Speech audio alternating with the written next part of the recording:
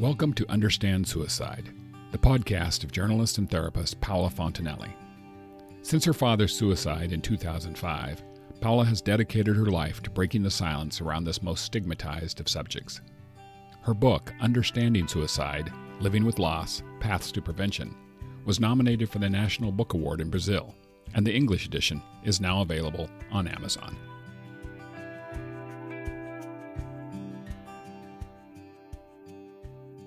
Today, my guest is Timothy Winnicke. He's a health practitioner licensed in Denver, Colorado. He was in the Air Force for 5 years, worked in intelligence, and then 5 years in advocacy in sexual assault and domestic violence. As a counselor, he works with the military population. Hi, Tim. Thank you so much for being with us today. Thanks for having me. One of the goals that I have for this podcast today, Tim, is to talk about some of the myths and misconceptions about this population. Mm-hmm. So if you don't mind, I would like to mention some, and we can start maybe from there. Is that okay? I would love that. Because I know that you experience this with your patients all the time. There is so much that we believe we know about them, and it's not true. Absolutely. And when it comes to suicide, the first one that I would like to address is the belief that we have, and this is a mistake that I have made in the past, that the suicide rates with this population is much higher than the general population here in the U.S. So could you talk a little bit about that? So it's not so much that the suicide rate is explicitly higher. It's just that there's a far thinner line between ideation and attempts tend to be lethal. So what we see increases in suicide completion by women. So female service members are a lot more likely to complete suicide than their counterparts, but they follow the national trend for women in attempts. Mm-hmm. Statistically, women are more likely to attempt and not succeed because they're less likely to use lethal means. We see the same kind of trends within police and medical personnel. Uh-huh. Essentially, the more exposed and educated you are in lethality and violence, the more likely you are to succeed. So it has to do with the method. Yes. Mm-hmm. But even when we look at the numbers in the U.S., at first, we look at the numbers in terms of general population, and we see that the suicide rate is 14 for every 100,000. Mm-hmm. So when we look at the active population, the military active is 24.8. And here, I believe, is where the misconception begins, because you look at it 14 to 24, that's almost double. But actually, when we take into consideration the sex and also the age, it's pretty much the same, because for the U.S. population, it would be 22, not 14. Just so. The other big one is sexual assault within the military is perceived that the female members of the military are much more likely than their civilian counterparts to be assaulted, which isn't true. The rates are almost exactly the same with the college populations. Well, that one I didn't know. Another one, too, is that deployment increases suicide risk. Is that true? Actually, that's counterintuitive. So the Army back in 2013, I think was the year, their suicide rate doubled in 1 year. And like any organization that experienced something like that, they got very afraid and immediately launched into trying to figure out what happened. And so they did a postmortem case for everybody they lost. And the expectation was at the time that it was going to be primarily people that had been deployed. Leading up to 2013, we had a lot of service members that were deployed multiple times for exceedingly long durations, all of which leads to a lot of problems. What they found was the exact opposite. Most of their suicides occurred within the first year or two of service, and the main critical factors on who they lost was whoever was further from white, male, Christian, lower middle class, heterosexual, and cisgendered. So the more cultural factors that you didn't have in common with the whole, the more at risk you were. So it didn't have to do with the deployment itself? Not at all. Not at all. If anything, the deployment seemed to be a bracing factor while in service. Now that flips for veterans. It does? Yeah, so active How duty so? folks, when they are in deployment, tends to mean they're going to be less likely to commit suicide. Um, that tends to be the opposite when they get out, and for a lot of reasons that we can get into today. Uh-huh, uh-huh. Yes, I have some questions as a counselor too, maybe in a few minutes. But another one that I would like to address is that suicides are mostly related to mental health issues. Yeah, so I think my least favorite commercial that continually airs is like the war veteran with the dog in the bedroom screaming and holding a pistol. Wow. That's and that was one of the awareness campaigns that got put out like 3 Really? years I've never ago. seen that one. I'm No. really glad to hear that. Uh-huh. Maybe they Uh, took it off the air. yeah, I hope so. Hope so. I mean, Yeah. one of the things that I'm sure your listeners and through your podcast have found is it's not depression that tends to be the triggering of occurrence and sadness for suicide. It tends to be exhaustion. And realistically, almost everybody in America can track back some depression and anxiety. So, in a really broad spectrum, we can say it's mental health. But more often than not, it's either due to something that we like to refer to as a moral injury, Mm-hmm. or simply a lack of purpose. If there's one thing that the military does exceedingly well that you're very difficult to find anywhere else in the world, is a sense of purpose. From the person loading a truck on a base in the United States to a Navy SEAL doing something spectacular to take on the enemies of our country. Everything is made to feel as though it has purpose. And the Uh-huh. loss of that, more than anything, is the biggest contributing factor. And that happens when they come back home, I'm sure.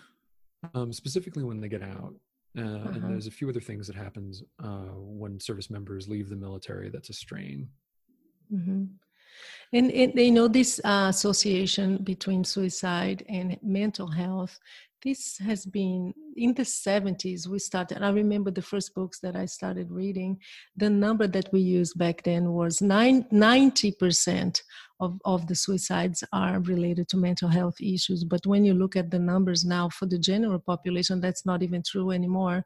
No. The latest numbers we have are for 2017, and I believe the number is 54% are not related to mental health issue. It's personal crisis. Yeah, and I think that's the distinction between mental health and personal crisis.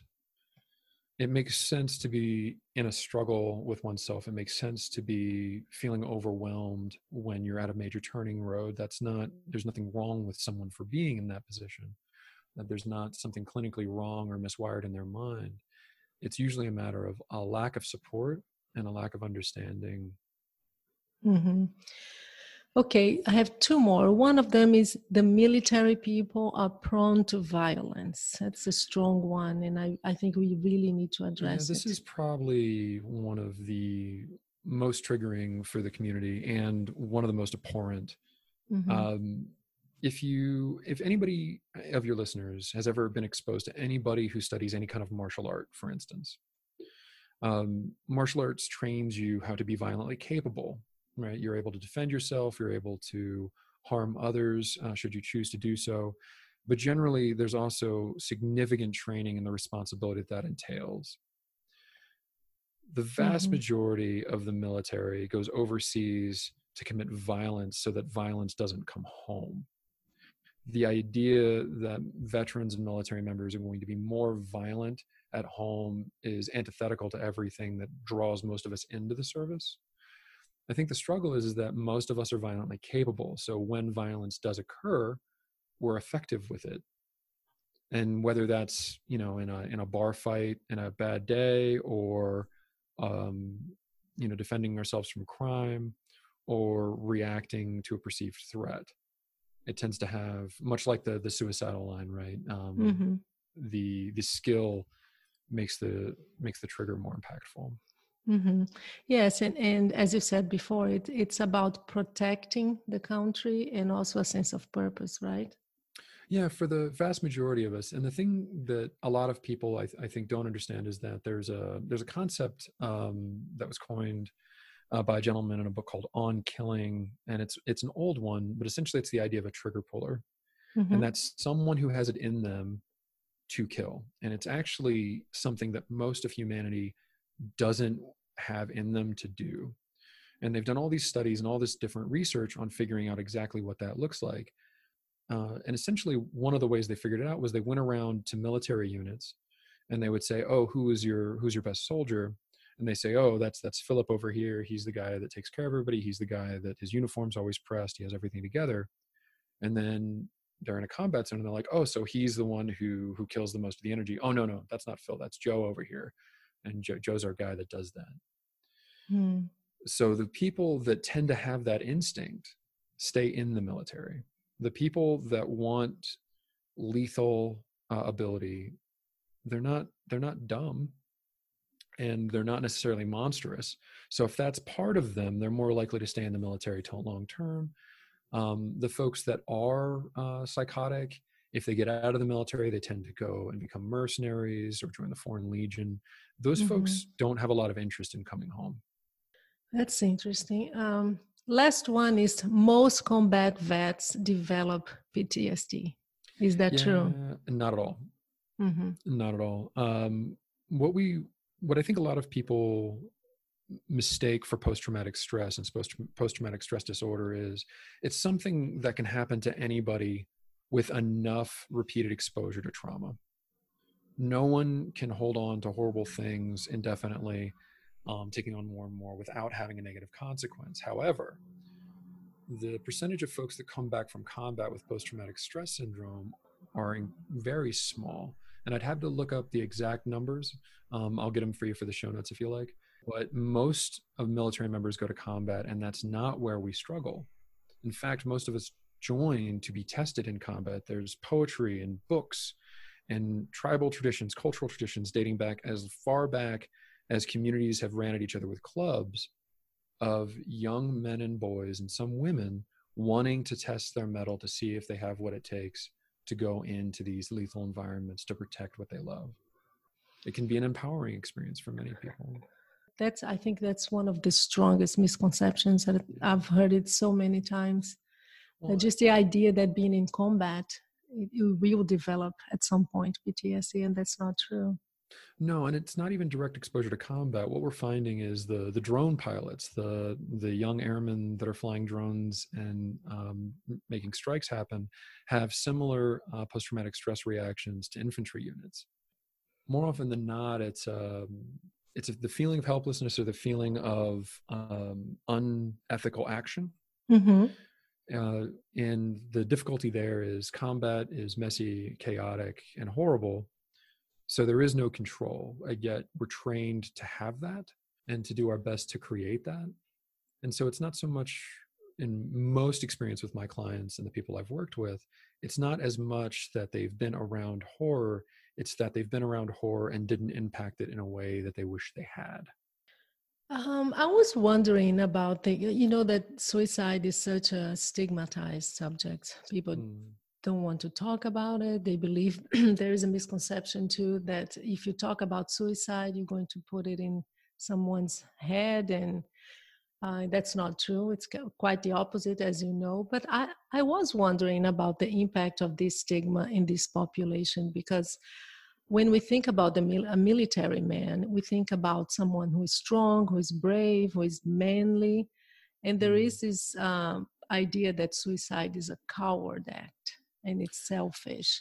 So I would think that the stigma would be even stronger and more pronounced. It depends on the age and the population. So one of the reasons why the veterans numbers are as high as they are is from the Vietnam generation. We lose more elderly veterans to suicide than almost any other portion of the population, because when they get to the point where they don't feel useful, or they feel like their conditions draining on their families, or they don't feel like they can impact their world, they choose suicide. And there's, to be honest, in the military community, there's not a lot of stigma around that. If anything, I think a lot of us think of that as an empowering decision, unfortunately. Really? Yeah. Chronic disease without proper support, help, and empowerment can lead people to feeling very helpless. And more than anything, in my experience, feeling helpless and as though you have no efficacy is one of the biggest triggers for suicide in veterans. As a counselor, what do you treat this population? And I know that they're very close to your heart for obvious reasons, but what usually brings them to therapy, Tim? So I think the hardest thing that impacts almost every veteran I talk to, and it doesn't matter whether you're talking about a colonel at a very high level in the officer corps, or someone who was a junior enlisted person that was injured after 2 years and got out. When you're in the military, you are filled with some kind of purpose. The military is very good at making people feel like they have purpose. And they also insulate you from major life decisions.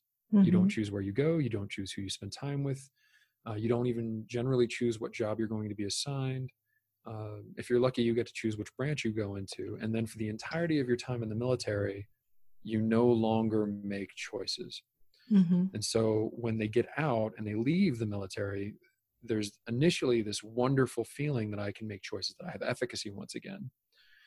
But there's also this terrible fear of not knowing how anymore. So adapting is a big thing. Adapting and recognizing that there is choice and that there's no perfect choice. And what about mental illness? What do you see in your office? Is addiction a big thing? And addiction is primarily with alcohol and painkillers, primarily because the military is a large drinking culture. And up until fairly recently, there wasn't a lot of focus on coping skills and taking care of folks as they come back from traumatic experiences. But drinking to cope was always encouraged. Mm-hmm. Additionally, the work hard, play hard mentality is big. I always love it when I hear my fellow clinicians that have a 9-to-5 job go, work hard, play hard. We're going to go hit a happy hour.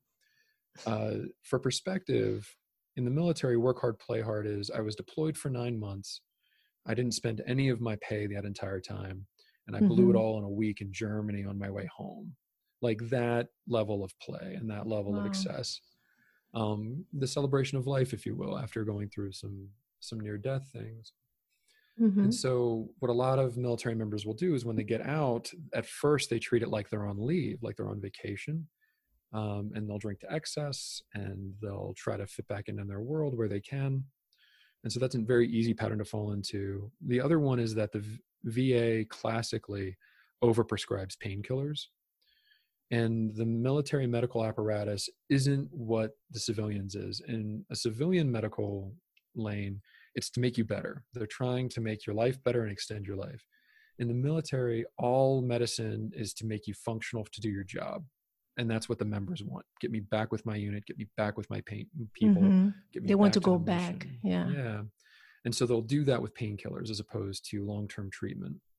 Even now with this, even after this opioid thing, the crisis and everything, it's still high. It still continues. Yeah. Wow. And some of that's also just relevant because men tend to struggle more with alcohol. The one population that the military tends to have more of is men. I want to stay in the topic of medical resources for this population. Yeah. What happens when it's mental health resources? What do they have available for them? So they have like support groups or so it kind of how does that work? Their area, and it depends on their military status. So if they were combat deployed, their range of options goes up astoundingly. If someone is struggling and they're a combat veteran, they are exceedingly likely to be able to get resources because not only can they go through the VA, which has its complications and its struggles, which we'll get into in a moment, they have something called veteran centers, which their sole purpose is for people who get out and have experienced combat or sexual trauma while serving in the military. Additionally, there's a lot of nonprofit funding and groups out there supporting military members' mental health. And it's easier to find if you're a combat veteran because it's universally kind of accepted within the helping community that these are the people that put everything on the line for us. For folks that weren't combat deployed, their general resource strategy has got to be to go through the VA, and the VA is slow. So I have heard a lot about that. Yeah. So if you're not in crisis, getting an advocate to help you navigate how to get the care you're looking for is going to be incredibly important. because you need somebody that knows the bureaucracy to help you navigate it. The exception to that is if somebody's in crisis. The VA has taken, in the last 5 to 10 years, significant and accurate criticism about their crisis response, to include veterans showing up to local VA hospitals and committing suicide out front or in the lobby because they couldn't get the help they needed, as a statement.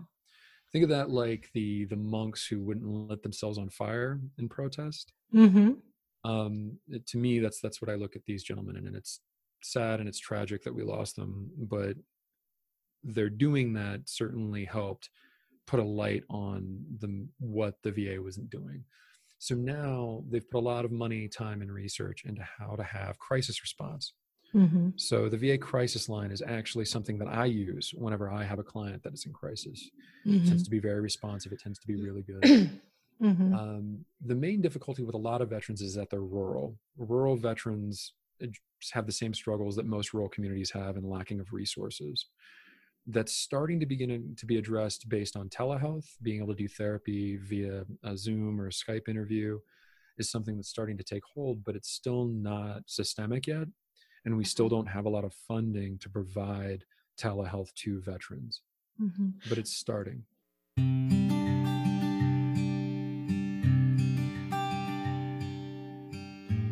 If you want more information about suicide, my book is now available on Amazon, both in paperback and digital formats. Just type in the title, Understanding Suicide, or my name, Paula Fontinelli. The book was written for people like you, and it's the result of more than 10 years of conversations with families who lost loved ones to suicide, individuals who attempted suicide, specialists, and mental health professionals. Thank you for your support. Now back to the interview. Do you think that there is more awareness regarding mental health now within the military population? I think that one of the things that the military did is they started a campaign where they had World War II and Korean vets that were decorated war heroes, people that had done things and had the decorations that military members recognize as someone of respect. And they essentially had these mostly gentlemen tour around the service and tell their story and tell about their struggles, and then tell the members to get help. And I think more than anything, that has led people to be more likely to seek help. They still have a lot of the same struggles that most men do, but even that's starting to go down. Generationally, millennials are more likely to go to seek therapy than Generation X, than baby boomers, and men are less likely to go. But I think the other thing that's to our advantage is the military is such a tight-knit community, and we tend to stay in touch with those people that we served with.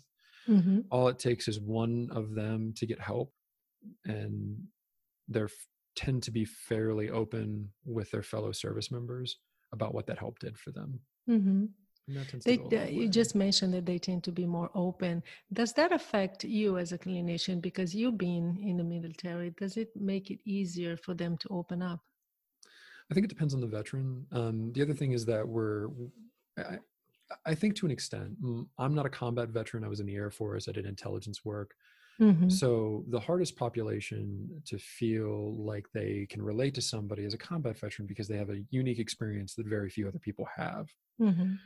I train clinicians on how to reach our fellow service members.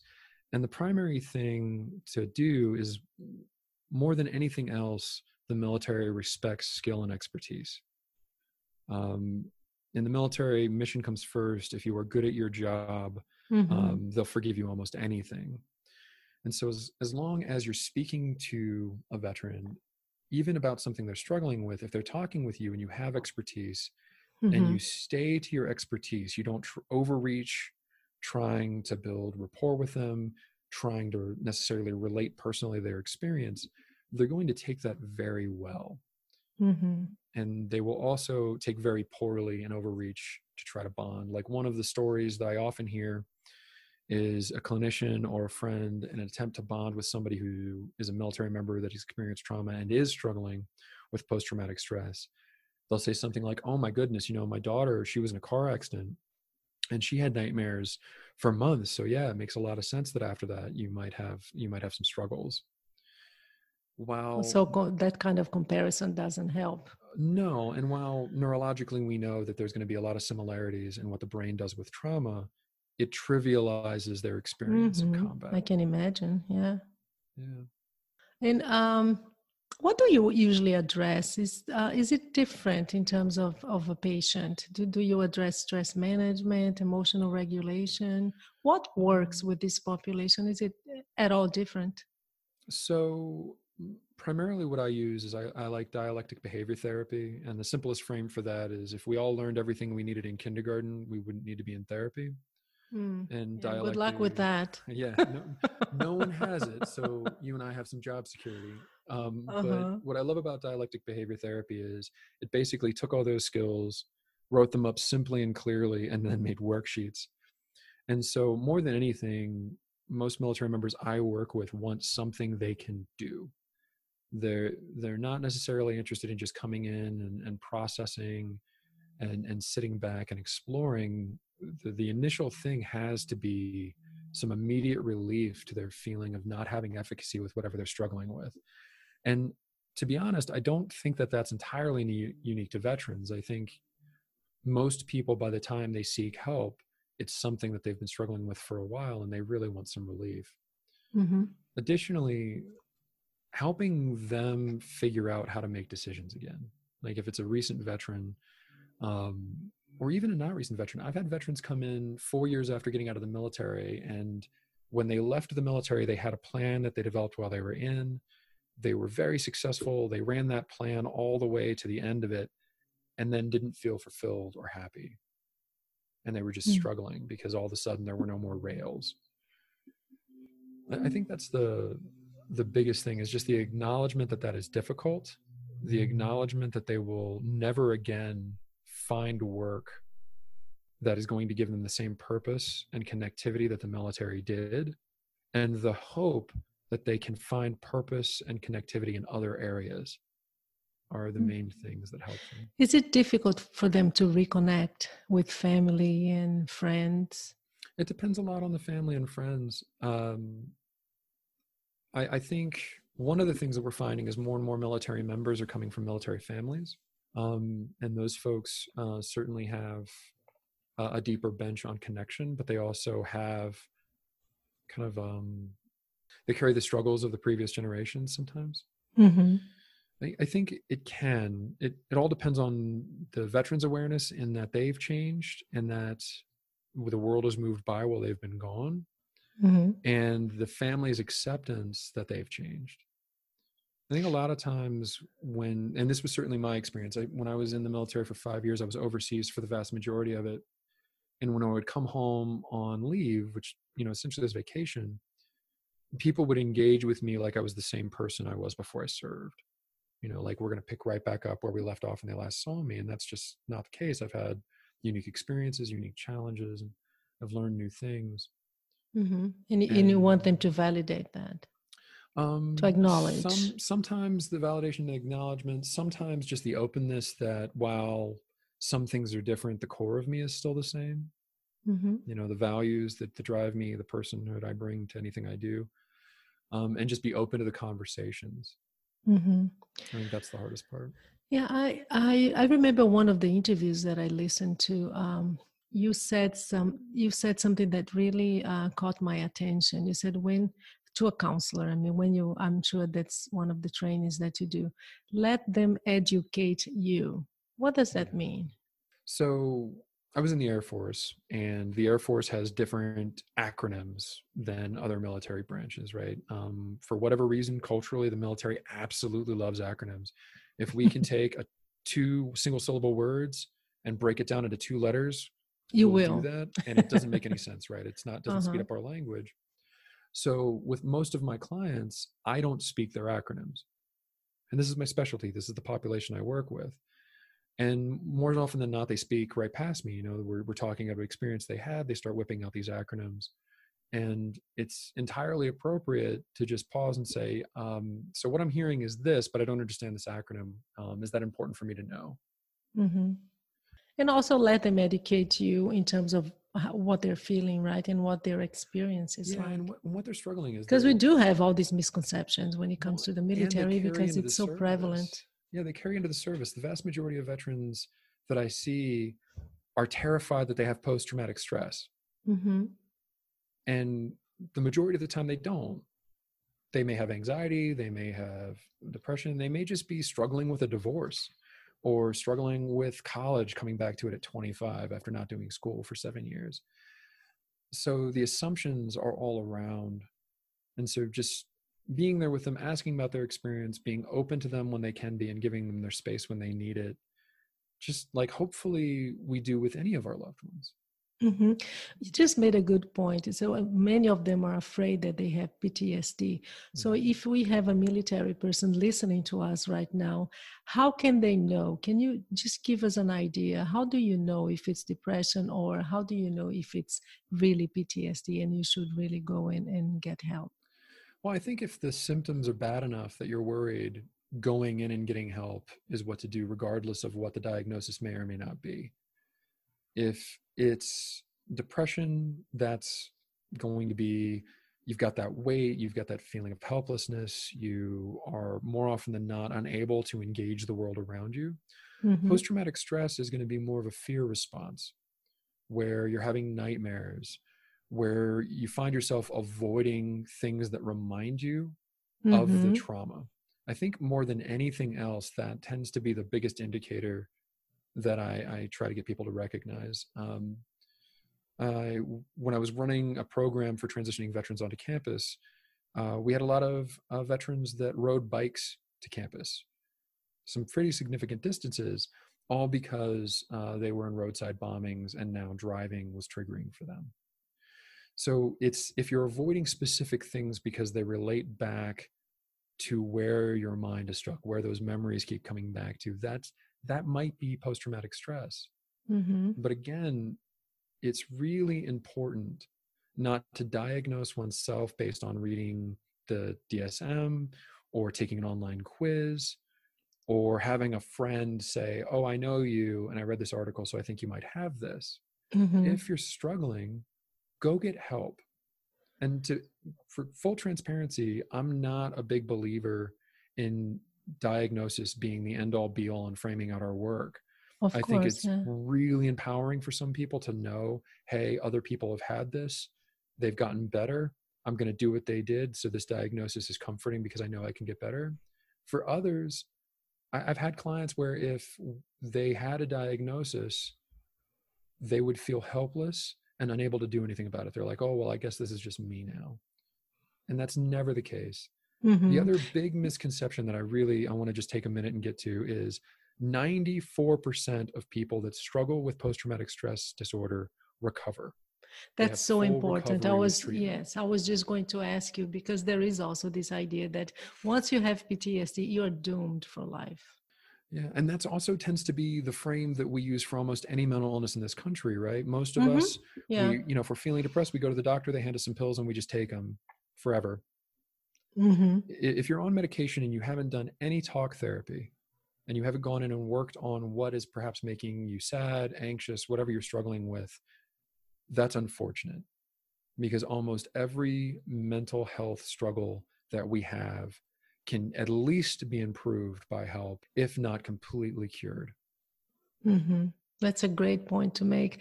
And it has to do with degree too, when it comes to symptom, because I know today everyone knows the diagnosis. We go online and we see the symptoms, and it's a matter of degree. For example, a combat veteran, they come back from war, they've had a horrible experience, of course, and they'll have nightmares, but that's normal. It's expected for you to have nightmares. So it has to do with functioning too, right? Is it affecting your function and how you relate to others too? Functioning, degree, and time. Having nightmares for 6 months after a traumatic event, car accident, what have you, that's normal. The other thing to be very careful with is military and athletes are the two highest populations of traumatic brain injury. Mm-hmm. And traumatic brain injury often mirrors what different diagnoses have. So we've also had a lot of veterans and athletes that are framed and treated like they have post-traumatic stress when it's later discovered with a brain scan that they have a traumatic brain injury. And the treatment is going to be very different if that's the case. Mm-hmm. What about suicide? If they come to you and they say, I want to kill myself, so how do if you they say address that? One, believe them. I think more often than not, people are scared of that statement and want to put distance from themselves. They want to remind that person how strong they are. In that moment, what they're telling you is, I don't want to be strong right now. Which, like you said, particularly for that, this person had, signed up to be in uniform on some level to be our hero, to be the person that takes care of our family. If they say that, believe them, believe that they're struggling. And then call up an advocacy line or the crisis line at the VA. Mm-hmm. Get some help immediately. Don't do that on your own, and don't leave them to do it on their own. Mm-hmm. Be there with them through that. What should someone who has maybe a family member and they're listening to us right now, what should they avoid doing? Discounting it, not believing them, avoiding the topic. And I'm sure you've covered this in your other podcast, but if someone's already thinking about suicide, asking them if they are or not isn't going to all of a sudden make them think about it and commit suicide. If anything, it's going to provide them some relief to have space to talk about what's going on for them. Mm-hmm. So ask them questions, be with them, listen to them, and then advocate for them to get the help that they need that's available. Mm-hmm. What about access to arms? Because this is very prevalent in this population. And usually when you limit the access to the method, it helps. So that's a double-edged sword. One of the main reasons why veterans often don't disclose that they're suicidal is they're worried about losing access to their firearms. Uh-huh. So the biggest thing is, particularly if it's a family or friend, I would recommend, one, if they have weapons, then ask them about what's going on for them, and then offer to hold the weapons for them. That way it doesn't have to go through official channels. It doesn't have to be confiscated by a mental health professional or police officer. You have that for them. Mm-hmm. And they're much more likely to feel safe doing that than they are involving official bureaucracy and losing their weapon. Uh-huh. But Is that a major fear? yes. Okay, because I would think so, that maybe they even go to a counselor who is private, so it doesn't go through the system. So that's one of the reasons why they tend to use private counselors. Another is we don't, as a community, have a lot of faith in the VA. It's an overburdened system. And it's really unfortunate because the vast majority of VA employees are veterans doing their best to help other veterans. I don't want to denigrate those professionals. They're very dedicated. They're working very hard. It's just a very disorganized and overburdened system. The other thing that often happens is if you're a veteran, one of the first things they tell you upon getting out is they recommend you go apply for a disability rating. And oftentimes mental health diagnosis can be part of that. And so if you have that as part of your disability rating, which is a percentage rating that then gets you a check every month, and I go to the VA for help and my mental health improves, I could lose money. Mm-hmm. So I'm much more likely to go through a private provider to protect that incoming resource. Mm-hmm. And I would imagine it's not just the money, but the shame associated too. The money is a large factor. The shame tends to pop up more with the officers than the enlisted. Officers aren't generally going to go use the VA because it was their role to be in charge and be around the vast majority of veterans. So they're more likely to use private care than the VA. I see. Well, Tim, thank you so much for your knowledge, for sharing all of this with us. I hope it helps break down some of the stigma associated with this population. And I would like for you, can you tell our listeners where to find you?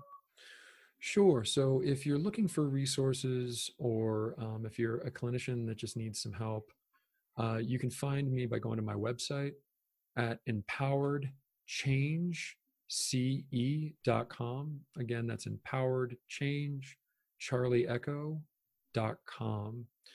In addition to my personal contact, there's also a list of resources for military members and those who want to support them, from a list of books I recommend to the crisis lines I use. to local Denver resources. Mm-hmm. Okay, thank you for your time with us. Thank you so much.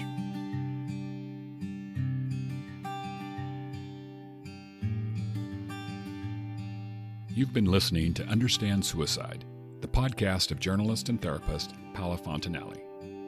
If you've been touched by suicide and believe your story might help others, please consider contacting Paola through her website, understandsuicide.com.